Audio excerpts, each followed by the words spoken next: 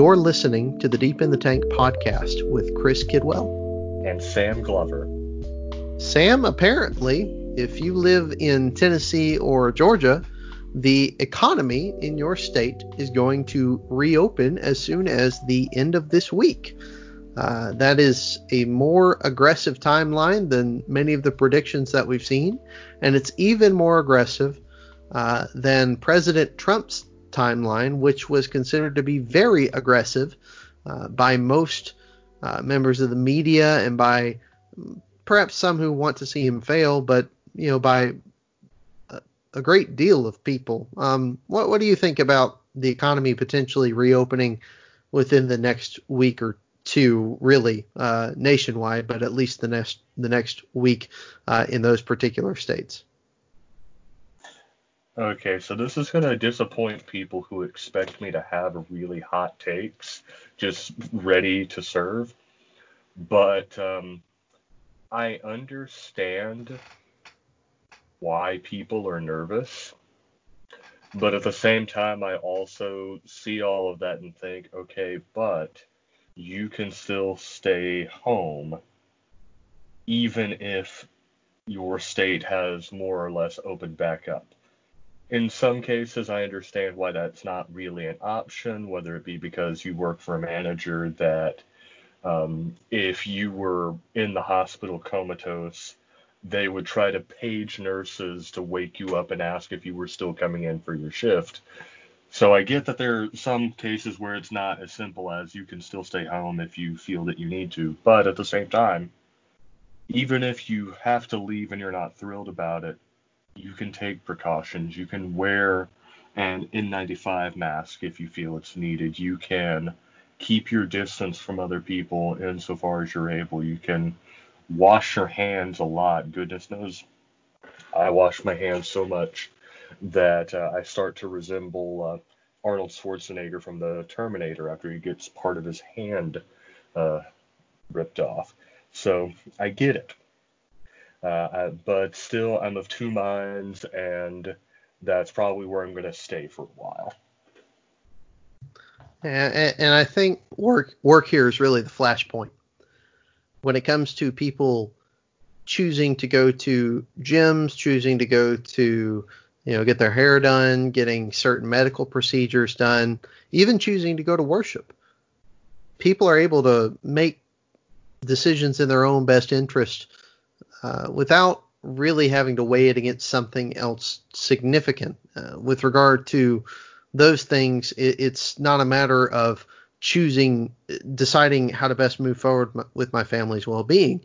If there is legitimate concern about this pandemic, then there are some things in a few weeks, if there's legitimate concern about the pandemic continuing, there being another outbreak, then you still have the option to stay home. The flashpoint, though, is with regard to work, because my family's well-being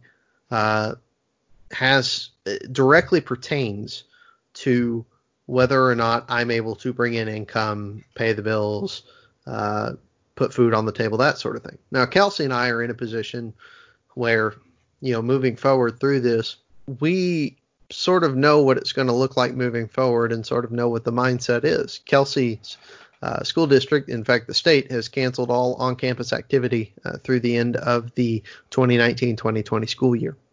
And so she won't have to make a decision on these sorts of things really until about August. For me, preaching at Bridge Creek, we will plan on taking into consideration when the restrictions are lifted, which as of right now, the safer at home order in Oklahoma extends through May 6th, and we will see if it continues or not. But we will see when those restrictions are lifted what we need to do. And assuming that we act level-headedly, which I have full confidence we will, we are already starting to talk about what adjustments we're going to make to our services once we're allowed to start gathering together again. Assuming we act in an appropriate way, then I'm perfectly fine going and preaching week in and week out. I'm looking forward to gathering back together immensely. But for people who are still concerned, especially those who are at risk, who are the most vulnerable, for most things, it's sort of elective, right? you get to choose whether or not you're actually going to participate. You're actually going to be there and get those things done. But when it comes to work, there are going to be people who are deeply uncomfortable with the situation, deeply uncomfortable with what's going on, who feel like they still have to go to work or risk losing their job, at the very least risk losing their income. And that's a decision that a lot of people don't want to have to make. That's part of the reason that you see a push for government to keep extending the guidelines, because it does sort of get them out of some of those decisions. But there's difficulty there, and I think we would be remiss not to acknowledge the difficulty in that specific aspect. Nobody wants this pandemic and the effect that it has on people, both medically and financially, to continue. Nobody wants those things. We're looking forward to getting back to a sense of normalcy. We're looking forward to getting back to where we don't have to worry about, washing our hands constantly. Well, maybe we should be doing that anyway, but wearing masks in public. We don't have to worry about, where our next paycheck is going to come from if you're in that position, or how long this is going to last, whether or not your industry will eventually be affected. We're looking forward to getting back to that sense of normalcy. But as of right now, when we look at the situation this pandemic has created, it's created a situation where a good chunk of the economy is shut down completely. We saw yesterday oil go negative in price. I think it got down close to negative $40 a gallon, which means people who are involved in, I'm not an expert on this, but people who are involved in oil futures are having to pay people to take their futures so that they don't have oil basically delivered to their doorstep is a very layman way, I think, of saying what all goes on with that. In reality, what it means is that oil wells are going to get shut down. Energy company employees are going to get laid off or furloughed, or at the very least, they're not going to have a job to report to, for however you want to technically define that. And we see this impacting more and more sectors of the economy, to the point that at some point, like you said, we've got to weigh the balance here and see, okay, what can reopen, what should reopen, what does the government need to keep closed, as it were. I would be okay. I'm not going to be excited about it, but I would be okay if there's a ban on large sporting events for a while, just because of the extraordinarily high risk of outbreak at a 20,000 plus person event.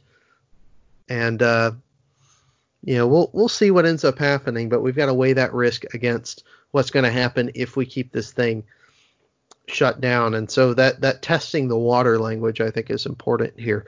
I don't know if it's the wisest thing to go ahead and reopen the economy as soon as the end of this week, and to fully reopen it next week, as I think Georgia is intending on doing. But that's just the thing. I don't know. And I don't know that there are a lot of people who do know. I know that there are different predictions about what's being made, but as we've been mentioning, a lot of this information that's come in is conflicting at times or uneven at times. And, so I understand the position, and I'm like you, I've got a fairly lukewarm take on this. I understand the position that says we need to get things closed down longer. But in reality, that position, unless you're going to hold that we need to keep it closed until we have a vaccine that can be administered, then your date for whatever longer is really sort of arbitrary. And so I sort of sympathize with that position, but I'm not all the way there with you either.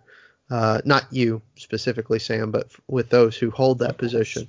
And on the other side, some people that when the economy reopens, if they're deeply uncomfortable with the pandemic, if this is still going on and we're reopening it in the midst of a pandemic, then you're going to have some people that are put into realistically no-win situations. We've seen outbreaks. I think I mentioned last week, I can't remember if I did, but the Smithfield Farms plant up in South Dakota, which provides 5% of all of the nation's pork supply, it closed down because of an outbreak. And when the economy reopens, I would not be surprised to hear of a case or two like that. I'm not saying it's going to happen. I'm not hoping it happens, but it very well could. And, the workers that would be in those sorts of environments would be concerned. And I think rightfully so, but even their concern, I don't know what the right decision here is what I'm getting at. I know what the right decision is for Kelsey and me. And I know the circumstances we're living in. I know the hand we've been dealt.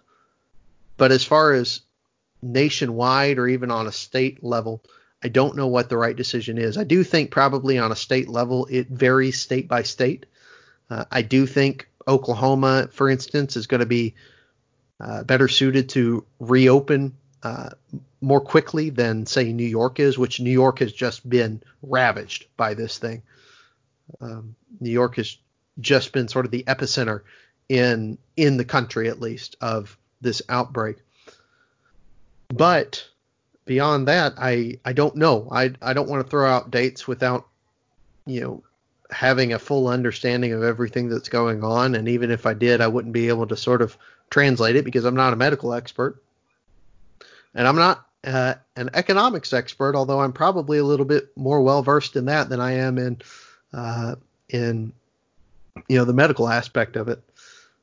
But when it comes to this, like I said, I'm with you on this, that I'm fairly lukewarm. I understand the concern both ways, and I don't really know how I would handle it if I were in a position to make those sorts of decisions. And so we'll see what happens. What I hope happens is that Georgia and Tennessee are test cases and that things go well to the point where other states are able to reopen and things just keep getting better. That's what you hope happens. And on the flip side of that, what could very obviously happen here is that those states reopen, there are outbreaks in those states, and they spread to states that did not reopen. That's a very real possibility that's on the table. That's why Tennessee and Georgia potentially reopening are of concern to us here in Oklahoma, as well as you in Mississippi. We do not have walls built around states, right? We don't check people's temperatures when they move across state lines. And I think it's important to recognize those concerns as being legitimate without necessarily making those concerns, without necessarily pushing those concerns over and against the concerns about the economy, which we're not talking just about money, just about numbers with the economy. We're talking about people's lives who have been desperately affected by everything that's going on.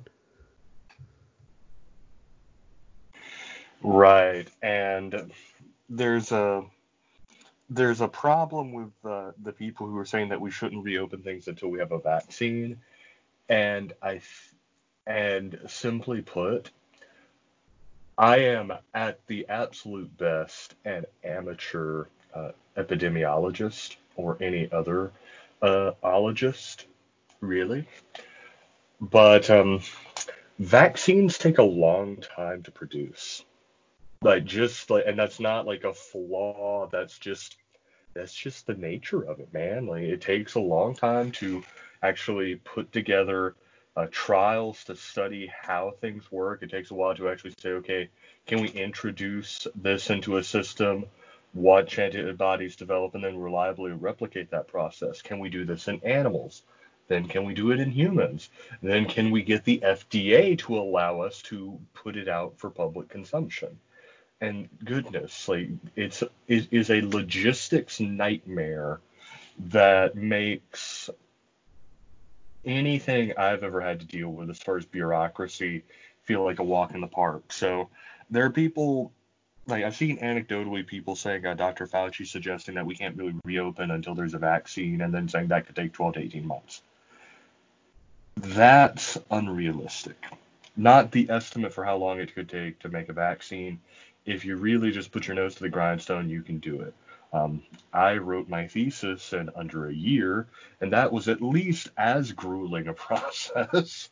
But more seriously, the notion that we need to stay closed for 12 to 18 months, that's unrealistic. And I think most people are willing to concede that.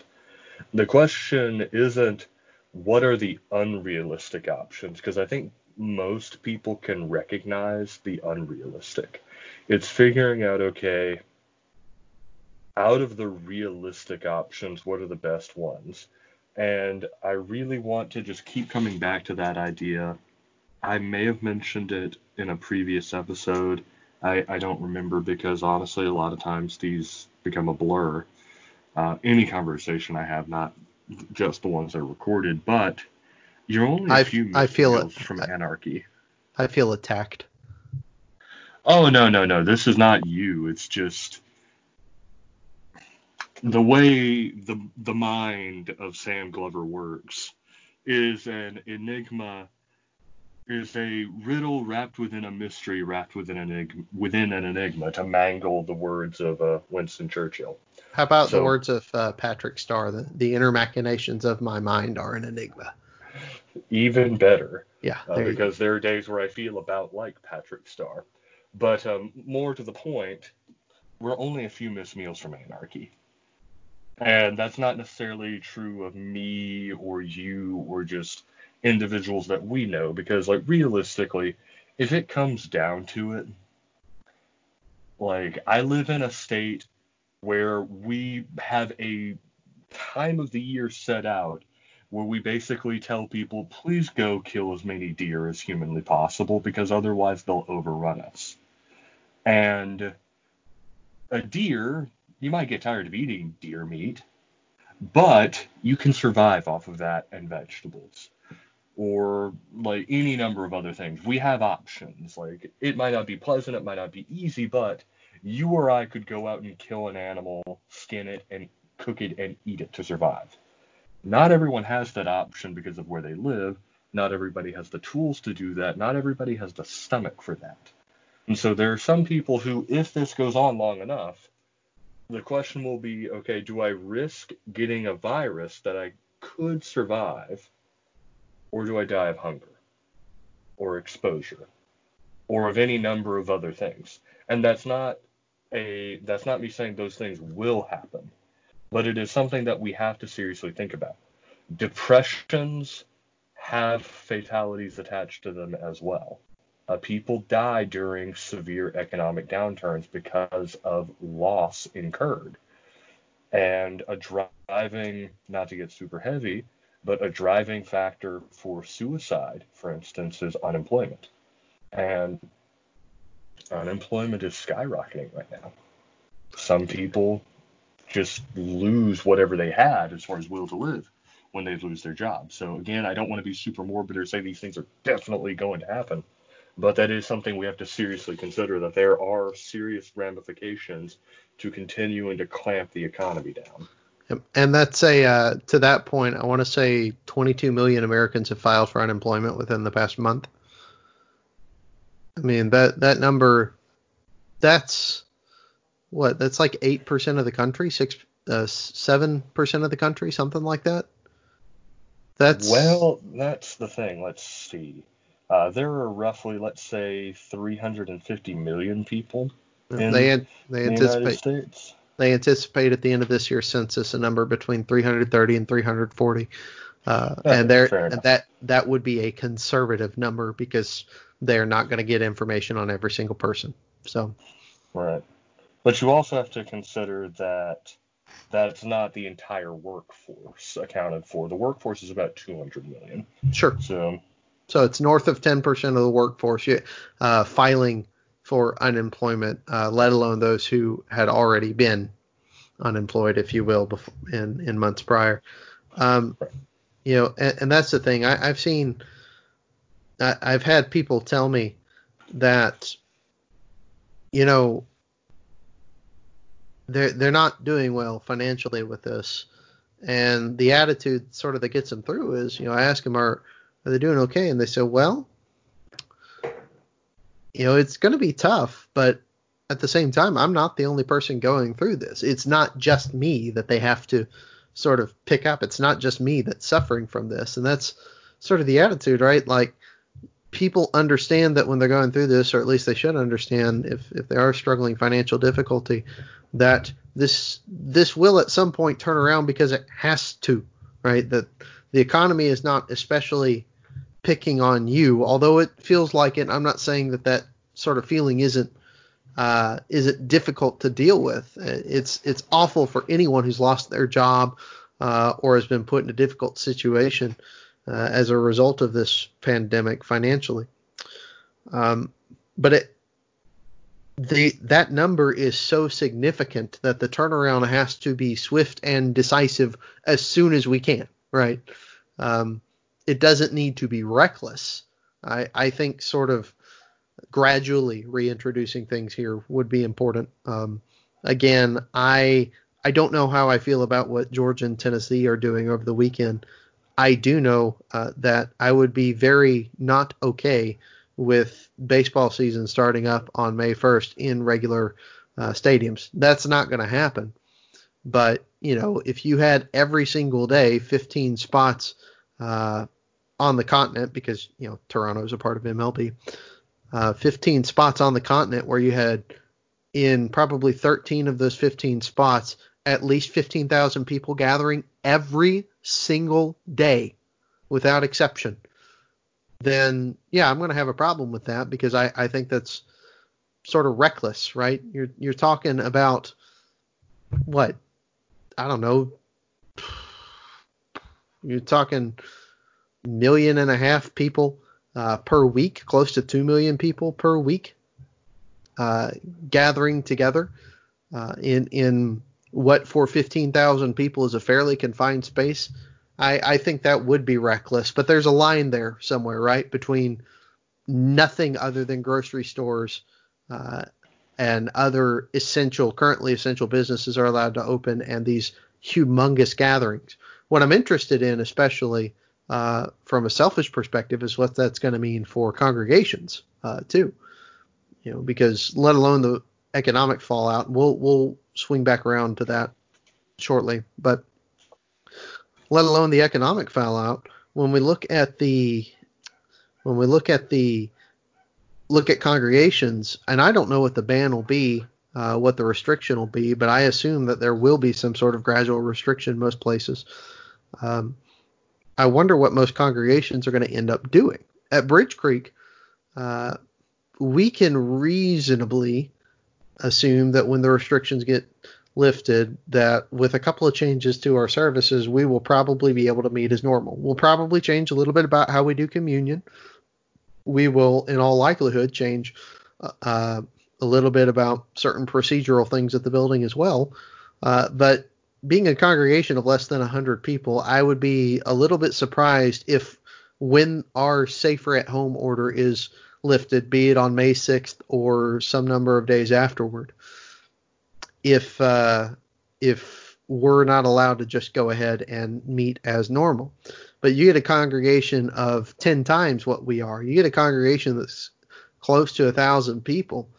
I don't know that legally they're going to be allowed to gather in most places.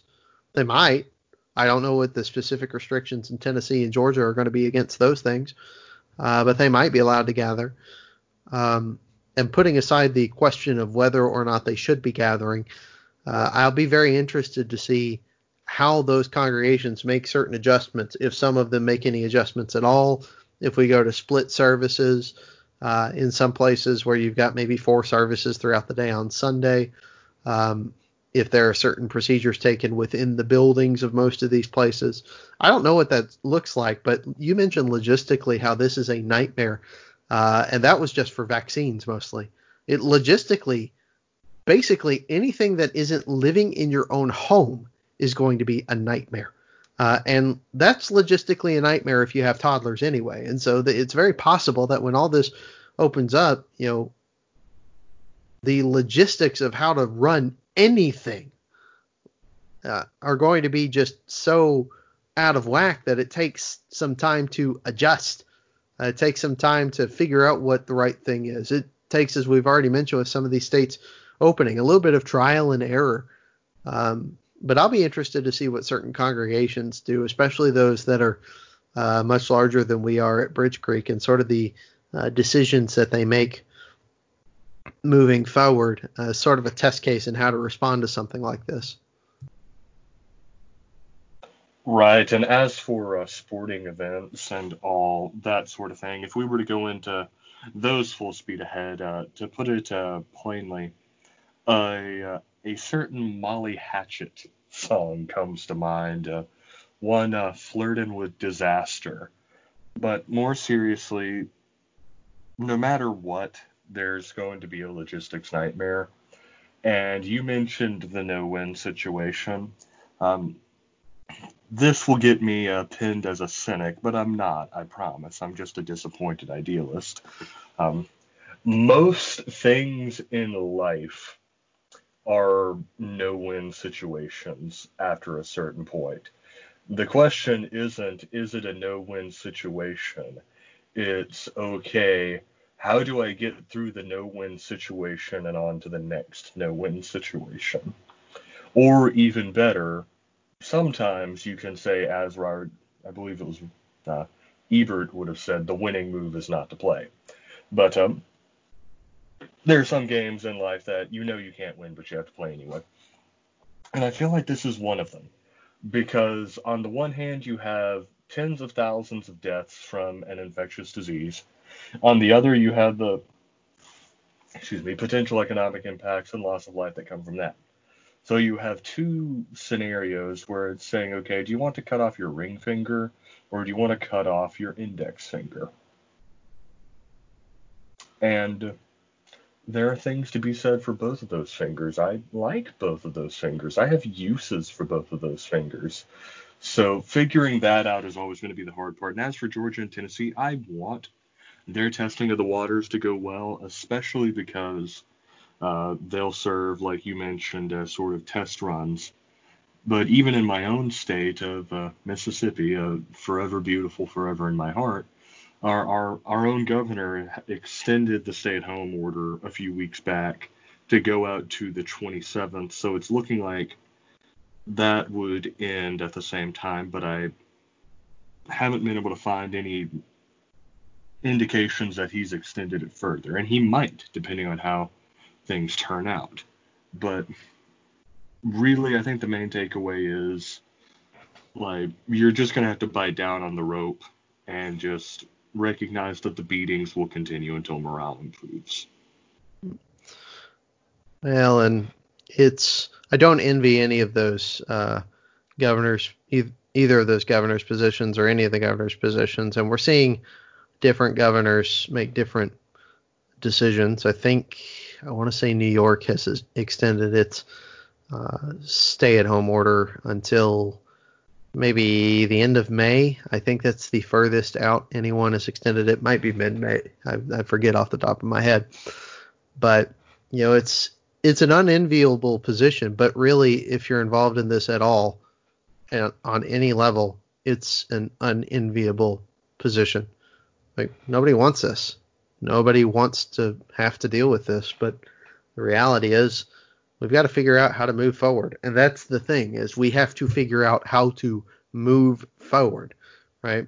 I don't get to stick my head in the sand and say, see you in 3 months or 6 months. As we've seen with this, things change day in and day out as far as information received, as far as what the projections look like, right? 2.5 weeks ago, we were talking, 6 figures worth of deaths, potentially north of 200,000, best case. And we've yet to hit that, and we may have already hit the peak of this thing.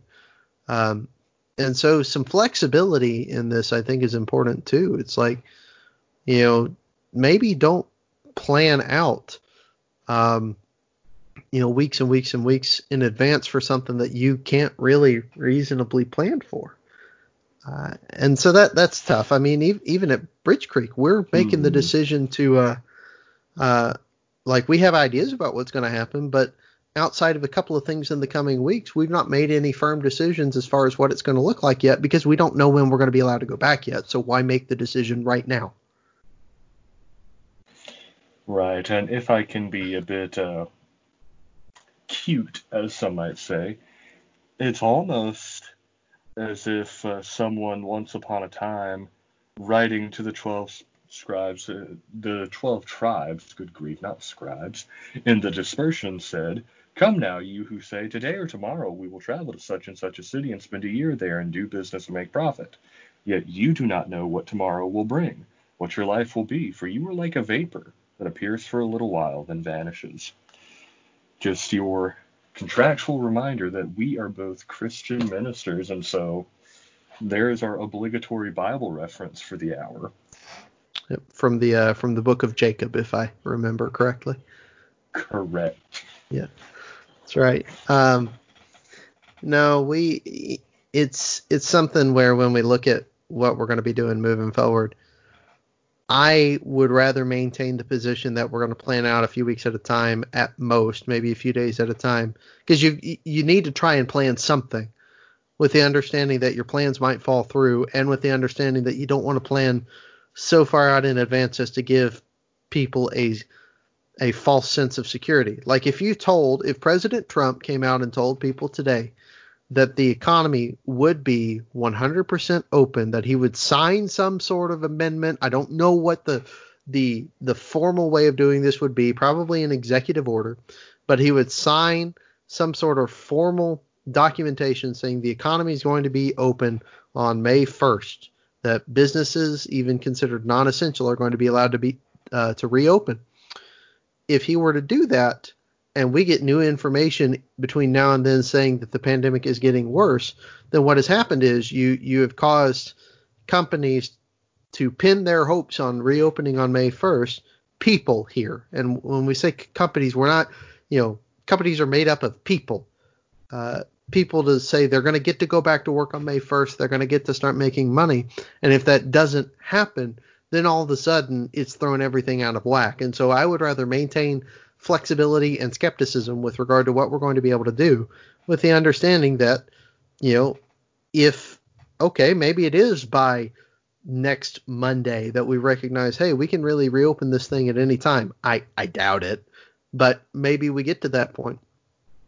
If we do, then we can say, all right, well, we'll go ahead and plan on doing that within the next few days. You don't have to give that much notice to sort of reopen things, if you will. You don't really need to do that.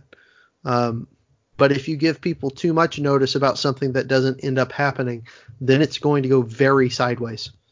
It'll go very sideways very quickly if you're not careful. And so I am fine. Like if the executive order, or rather, if the safer at home order in Oklahoma gets extended next week, for instance, say a week before it was set to expire on May 6th, then I would rather that happen than be told today we will with certainty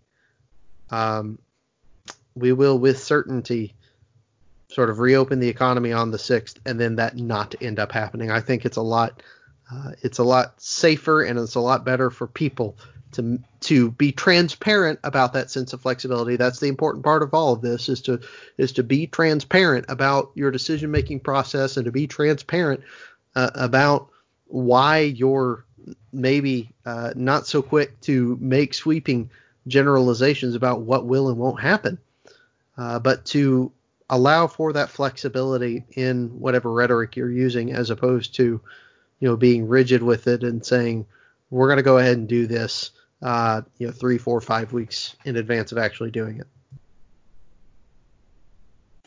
Right, and if I may offer an anecdote that I think will serve as a helpful comparison. We all buy things off of Amazon. I don't think that's a controversial assumption, even if people have some ethical concerns about Amazon. And we get our little shipping estimates. And sometimes you might notice those shipping estimates are several weeks long, like saying, okay, it could get here anywhere between April 20th and May 17th. And part of that is because just sometimes shipping takes a while. But also, Chris, when was the last time you were angry about a package arriving early based on any estimate you were given? Never. Exactly. If you give people a long shot estimate and then you make it within that estimate, people are going to be happy with it. Even if you put forth a fairly mediocre effort, if you exceed the expectation that you set for people, they're going to be happy with what you did. But on the flip side, Chris, you might not have gotten angry or asked to speak to the manager, but how many times have you been miffed because a package came late? I am always at least slightly disappointed. Exactly. So it's a risk-reward game of how low do I want the expectations. It's like a game of limbo, almost. If if you just set the bar at a normal height, sure, it's not that impressive that you can get under it, but you're also not making a fool of yourself. So there's that. But also to change gears, and I'm sorry to spring this on you, Christopher, but there was an interesting occurrence reported yesterday out of the beautiful nation state of North Korea. I don't know if you heard about this. I have only seen rumblings that something in North Korea was a thing, but beyond that, I have zero idea what you're about to tell me. Okay, so one Katie Tur or Tur, I don't want to mispronounce her name, especially given that it's 3 letters, but reported based on sources, she said that she had a great deal of confidence in that Kim Jong Un, the glorious leader, actually that's not his title, that's reserved for his grandfather, but the leader of North Korea, Kim Jong Un, was functionally brain dead after heart surgery. That caused a lot of concern because the question is, Chris, who is next in line to be the leader of North Korea? I cannot tell you. Yeah, neither can North Korea because Kim Jong Un doesn't have any sons that we know about. His sister is a woman, and North Korea is a deeply patriarchal, in the classical sense term, in the classical sense of the term, society. So they won't accept his sister, regardless of how well credentialed she might be for the task as their leader. So that threw a lot of things into chaos. And then Katie Tur retracted that, and South Korea released basically put out a press release from their presidential office saying that rumors about the leader of North Korea were greatly exaggerated. So in all of this, there's a few things to learn. One, North Korea is still a despotic state run by maniacs that I won't feel sorry for when I hear of their passing. And also be careful with what you source and what you post, like even at a micro level, because people are still laying into that woman, I think a bit harshly, but still just laying into her for not doing sufficient due diligence. So that came to me. I was thinking about that earlier and just wanted to throw that in as a change of pace from talking about the lockdown orders and the stay-in-place orders. Something to think about for everyone. Yeah, it's yeah, that's the thing with news like that is it. First of all, it is really strange that there was a major news story that had nothing to do with either the presidential election or the coronavirus outbreak, unless it ends up having to do with the coronavirus outbreak. It's very For strange. clarification, I'm very sorry to interrupt, but the report was that Kim Jong Un had had heart surgery and slipped into a coma while he was in recovery from surgery. So, for what it's worth. Well, I suppose at some point, I was about to say, I suppose at some point we may get some further clarification on what exactly has happened. But it's North Korea. There's no guarantee of that happening. It's rare for a news story to break like that through this coronavirus haze, if you will, because, the news has absolutely been dominated by things pertaining to the pandemic, and with good reason, of course. But it's just very strange. The first thing that shocked me when you said that is, oh, it's an actual story of a thing that may or may not have happened that has nothing to do with this coronavirus. That's refreshing. Then I realized the world still turns. Yeah, then I and as with last week, we're glad it does. But with then I'm thinking, I don't know that a story about North Korea is all that refreshing, to be honest, with how awful, just awful things are over there, and the awful people who run the country. I suppose we probably will get a little bit more information moving forward. If he does indeed pass on from something, which I did a little bit of digging online just a second ago while you were discussing it. It seems like the information is fairly conflicting right now as to what has actually happened. And so if he does end up passing, my guess would be we don't actually hear about a replacement we don't actually hear about his passing until they've got a replacement in line. I cannot imagine that country, even for a second, presenting itself to the world publicly without a totalitarian leader. Right, and the thing is, a lot of people forget about this, but North Korea has a constitution. They actually keep it on display in some government building in Pyongyang. But the more important governing document of North Korea is the Ten Commandments that they have. Not the Ten Commandments of Moses, but the Ten Commandments of the glorious leader, who, goodness, I can get Kim Jong-un and Kim Jong-il straight, but I believe the glorious leader was Kim Il-sung. And I apologize if I get that wrong. I should know this better because I follow a guy who is one of the people that writes about, discusses North Korea pretty heavily. But the glorious leader put 10 commandments down in stone, the 10th of which is essentially that the leader of Korea, because again, they don't think North Korea, South Korea, there is one Korea and they're the ruler of it, just South Korea hasn't abdicated to that yet. That the leader of Korea must always be a descendant from that bloodline. So they have functionally a hereditary monarchy.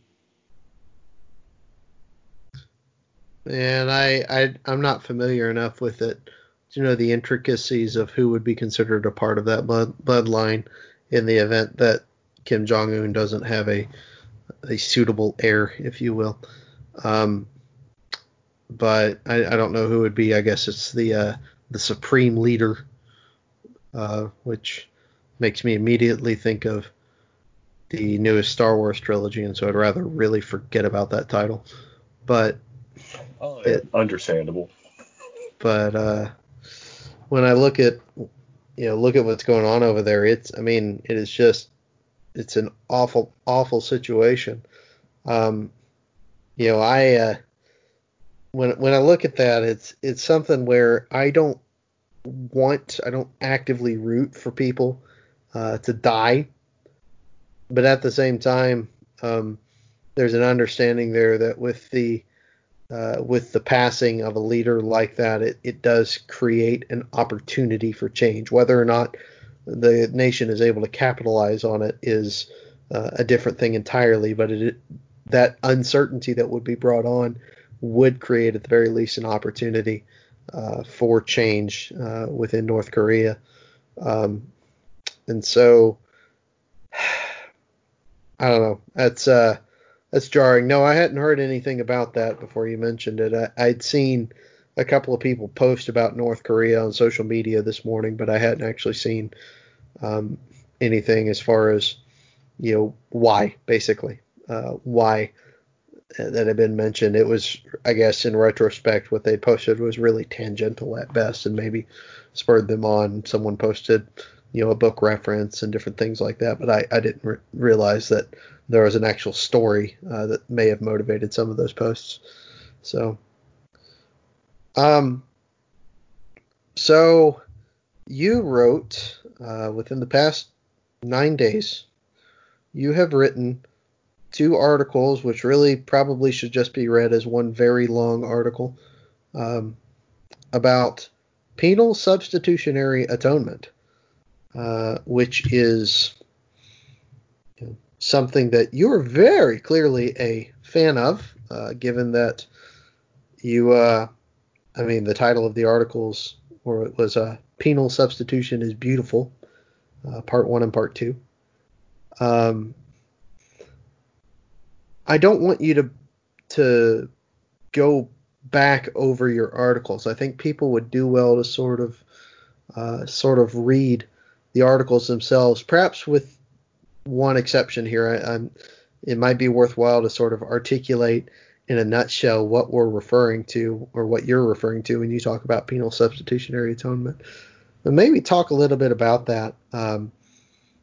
Maybe talk a little bit about sort of how that interacts, especially I think for many of our listeners, especially with how that would interact with, sort of within churches of Christ, how that interacts with what we have traditionally believed, what we don't believe, and maybe what some of our, if not blind spots, then at the very least, some either study or lack of study, which has been traditionally exhibited by us, if you will.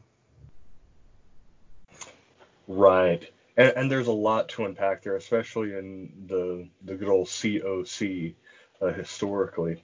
But penal substitutionary atonement, or PSA, as I abbreviated it, because there's only so many times you can type that phrase out, in a nutshell, is the Christian doctrine that Jesus Christ, in his death on the cross, suffered the penalty that we as sinful people deserve for our sin.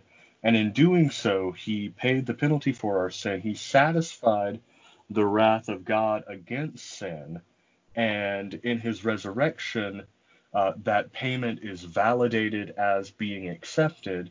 It vindicates Jesus as a sinless one who did not deserve to die. And it demonstrates to us that we have indeed been forgiven. And that stands, I don't think necessarily in contrast to, but is often put in contrast to other models or theories of atonement. The most common ones being moral exemplar view, which again isn't that common, but it is a historical view, which you're going to find in the works of men like Peter Abelard, and a group of, I believe, Unitarians in 17th century England called the Socinians. The moral exemplar view being that Jesus died to show us how we ought to live, essentially, that he died so that we could see his death and just how good of a man he was and how good his life and death were, that it would inspire us to be better.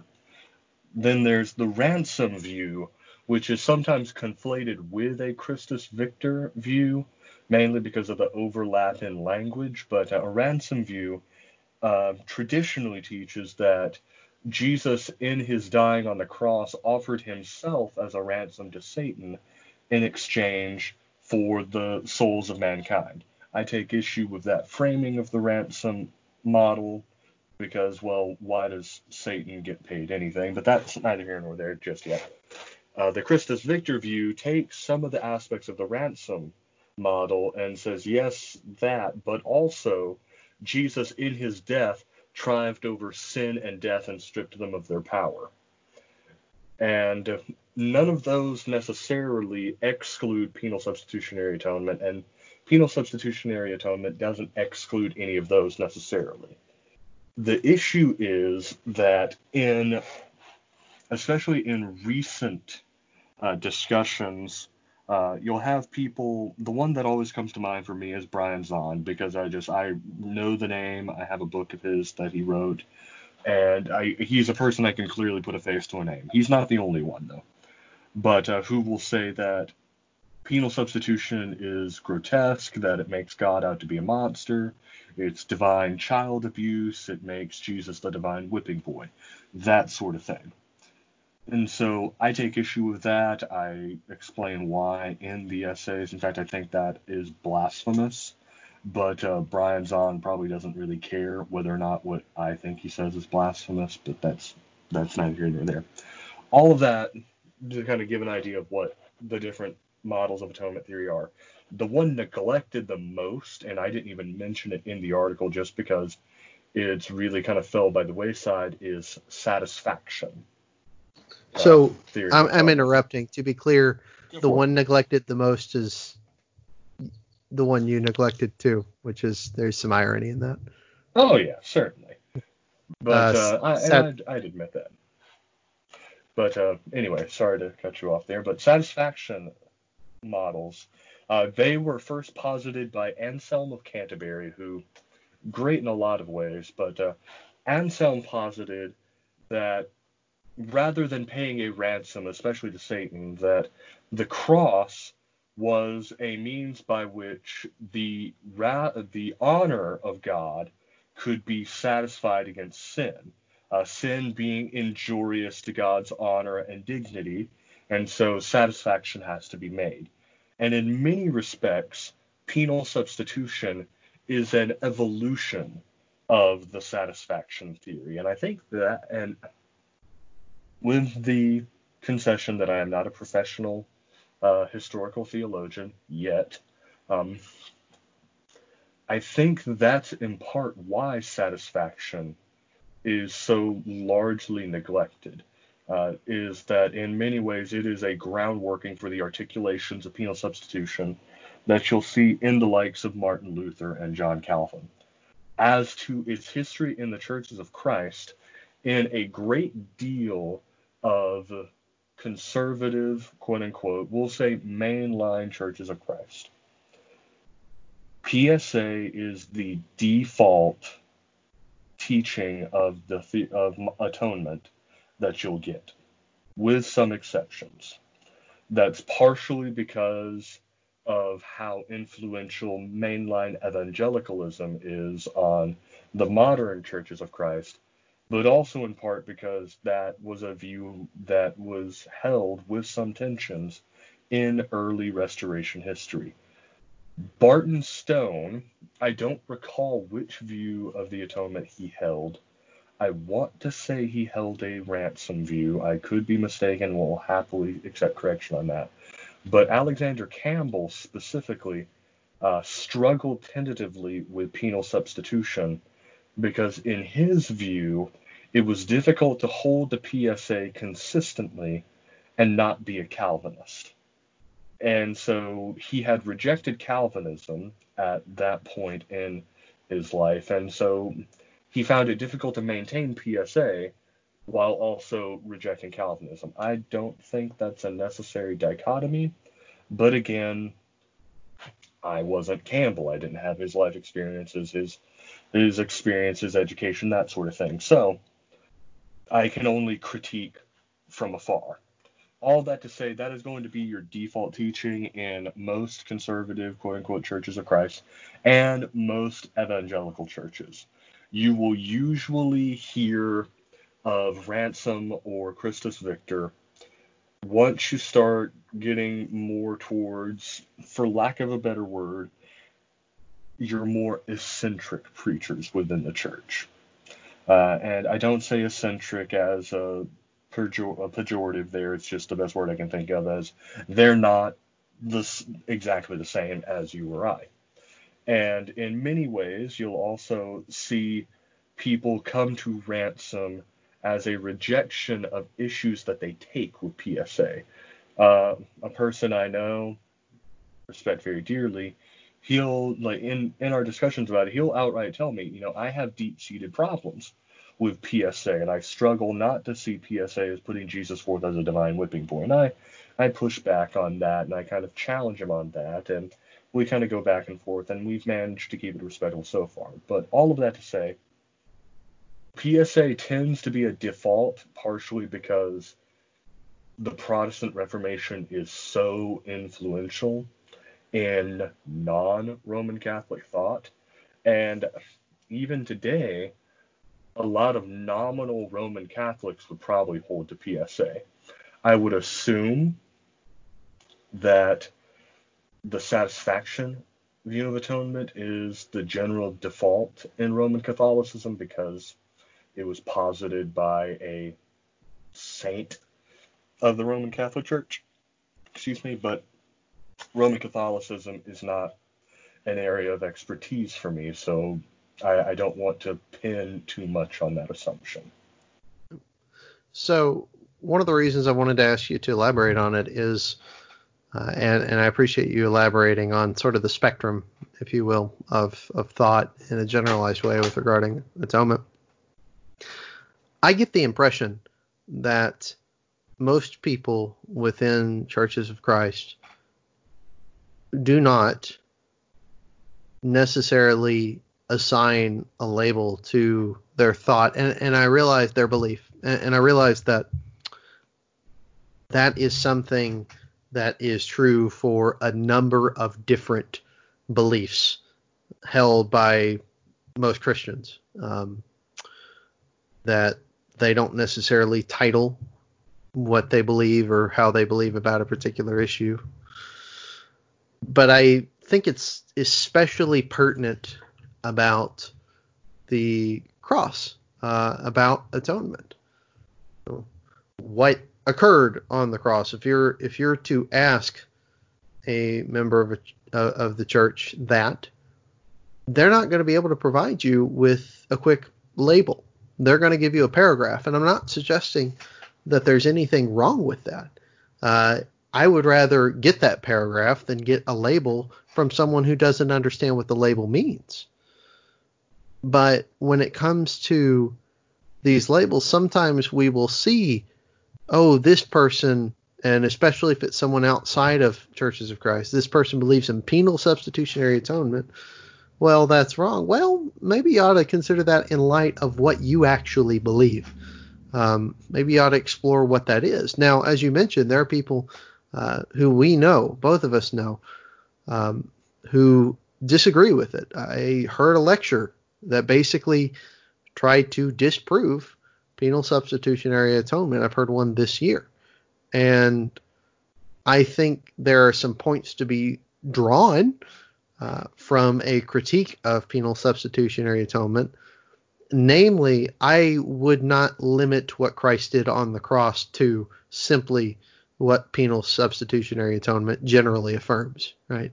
And that's why I appreciate you saying, look, there's stuff that we can take from other theories beyond PSA that matters, that is true. But the things we take from other theories of atonement do not come into conflict necessarily, like you said, with penal substitutionary atonement. And so I can understand critiquing that, but at the same time, I think by and large, most Christians either haven't fully explored the thought of what was accomplished on the cross to sort of an extreme pursuit. Sometimes we're sufficient to say Jesus died for my sins and he was resurrected so I can have a hope of a home with him in heaven, right? And I'm not necessarily saying that shouldn't be the starting point for our discussion of that, but that should be the starting point. What does it mean when we say he died for my sins? Why did he have to die for my sins? Which, if I remember right, that was what Anselm was trying to answer, is why did Jesus have to die? In fact, he came up with sort of a what's the term? Logical argument for why Jesus had to die that we still use today. Right, and I mean goodness, really even beyond just why did he have to die, satisfaction comes out of his book titled Cur Deus Homo, usually translated Why God Became Man. And how you can get Cur Deus Homo to how God became man is a question I can't answer because I don't know Latin. So, but anyway, that I would say is a fair assessment of that. And I would even go on to further affirm, yes, absolutely. There's nothing wrong with the simple answer. A simple faith is every bit as a saving faith as a more complex and robust faith. So I don't want to begrudge anyone who doesn't really seriously think about these things all day, every day. But at the same time, I would also say you're right. It's good to go beyond. Well, and I think it's a part of maturation too, is the idea that we keep searching for answers to questions that come up as we continue searching. It's sort of a cyclical process. What does it mean that Jesus died for me? Well, if we start talking about a sort of penalty that's involved, as PSA discusses at length. In fact, that's really what the idea is centered around. Okay, well, why does the penalty exist to begin with? And you just keep asking question after question after question. That's different, I think, though, than outright rejecting it wholesale. And that's sort of what I would caution against is rejecting people who reject one theory or another wholesale, in part because sometimes people are doing that just because it's what other people believe. But we talked about that last week. But also in part because, these things are worth exploring, and it's interesting to me. And I think helpful to me personally, but it's at least interesting to me to know that there are people in the church, people among our brotherhood, if you will, who will disagree on a number of issues and agree on a number of rather unimportant issues. At the very least, agree on a number of issues that are less fundamental to our faith than the sacrifice of Christ. I would argue the only thing more fundamental to our faith than the atoning sacrifice of Christ is the belief in the resurrection that followed it. Paul describes that resurrection as being of first importance. And so I think that serves as the foundation of our faith. But the idea of Jesus' sacrifice and what all that does for us, the fact that we can disagree on that and still, remain in fellowship, still have that connection, that's interesting to me. And I'm not necessarily saying that that's wrong, that we disagree, that people disagree on the atonement. To be clear, I'm not saying I disagree with you on it, but that people disagree on the atonement. And then, but still remain in fellowship. It's just interesting to me because you would think it's something so fundamental to our faith that we have to get it right. Now, granted, other religious groups, you do have to get that right, or at least you have to be close. I know that's I forget if that's a part of the Baptist Faith and Message. I do know that in the interview for Midwestern, that was one of the things they wanted to be sure that I had a full understanding of, and they wanted to know where exactly I stood on atonement when I applied there. But that's something that we don't take as, I don't want to say we don't take it as seriously, but it's not at the forefront of what we sort of rally around. We have often focused on how we come into contact with that saving sacrifice more so than what the saving sacrifice actually did. And that's interesting to me, if nothing else. Right, and even beyond the arguments over the how shall we say, the hands-on application of the atonement, there's also, I think it's just an element of so much of COC, if I can use that term, history being rooted in pragmatism, not in a say, well, we'll do what is pragmatic rather than what is right, but rather our concerns have always been very pragmatic and very hands-on centered and very centered around our practice and what we do and how we do it. But if I can build on the idea of PSA and incorporating other models, and I did affirm this in the essay, although I didn't build it out fully, to me at least, I'm able to hold other pieces of the puzzle, so to speak, from different atonement theories because PSA allows them to happen. Just kind of going down the list, Jesus Christ can be my example because he has taken away my sin and given me in his death new life. And that kind of veers off into the imputation of his righteousness and his character, and that's a whole different discussion as far as justification and sanctification go. But suffice it to say, Jesus can be my example because he has, by his death, given me the gift of being a new person with a new heart and a new character given to me by the Holy Spirit. I can affirm ransom in saying that because my sin is forgiven, I can be ransomed back to God.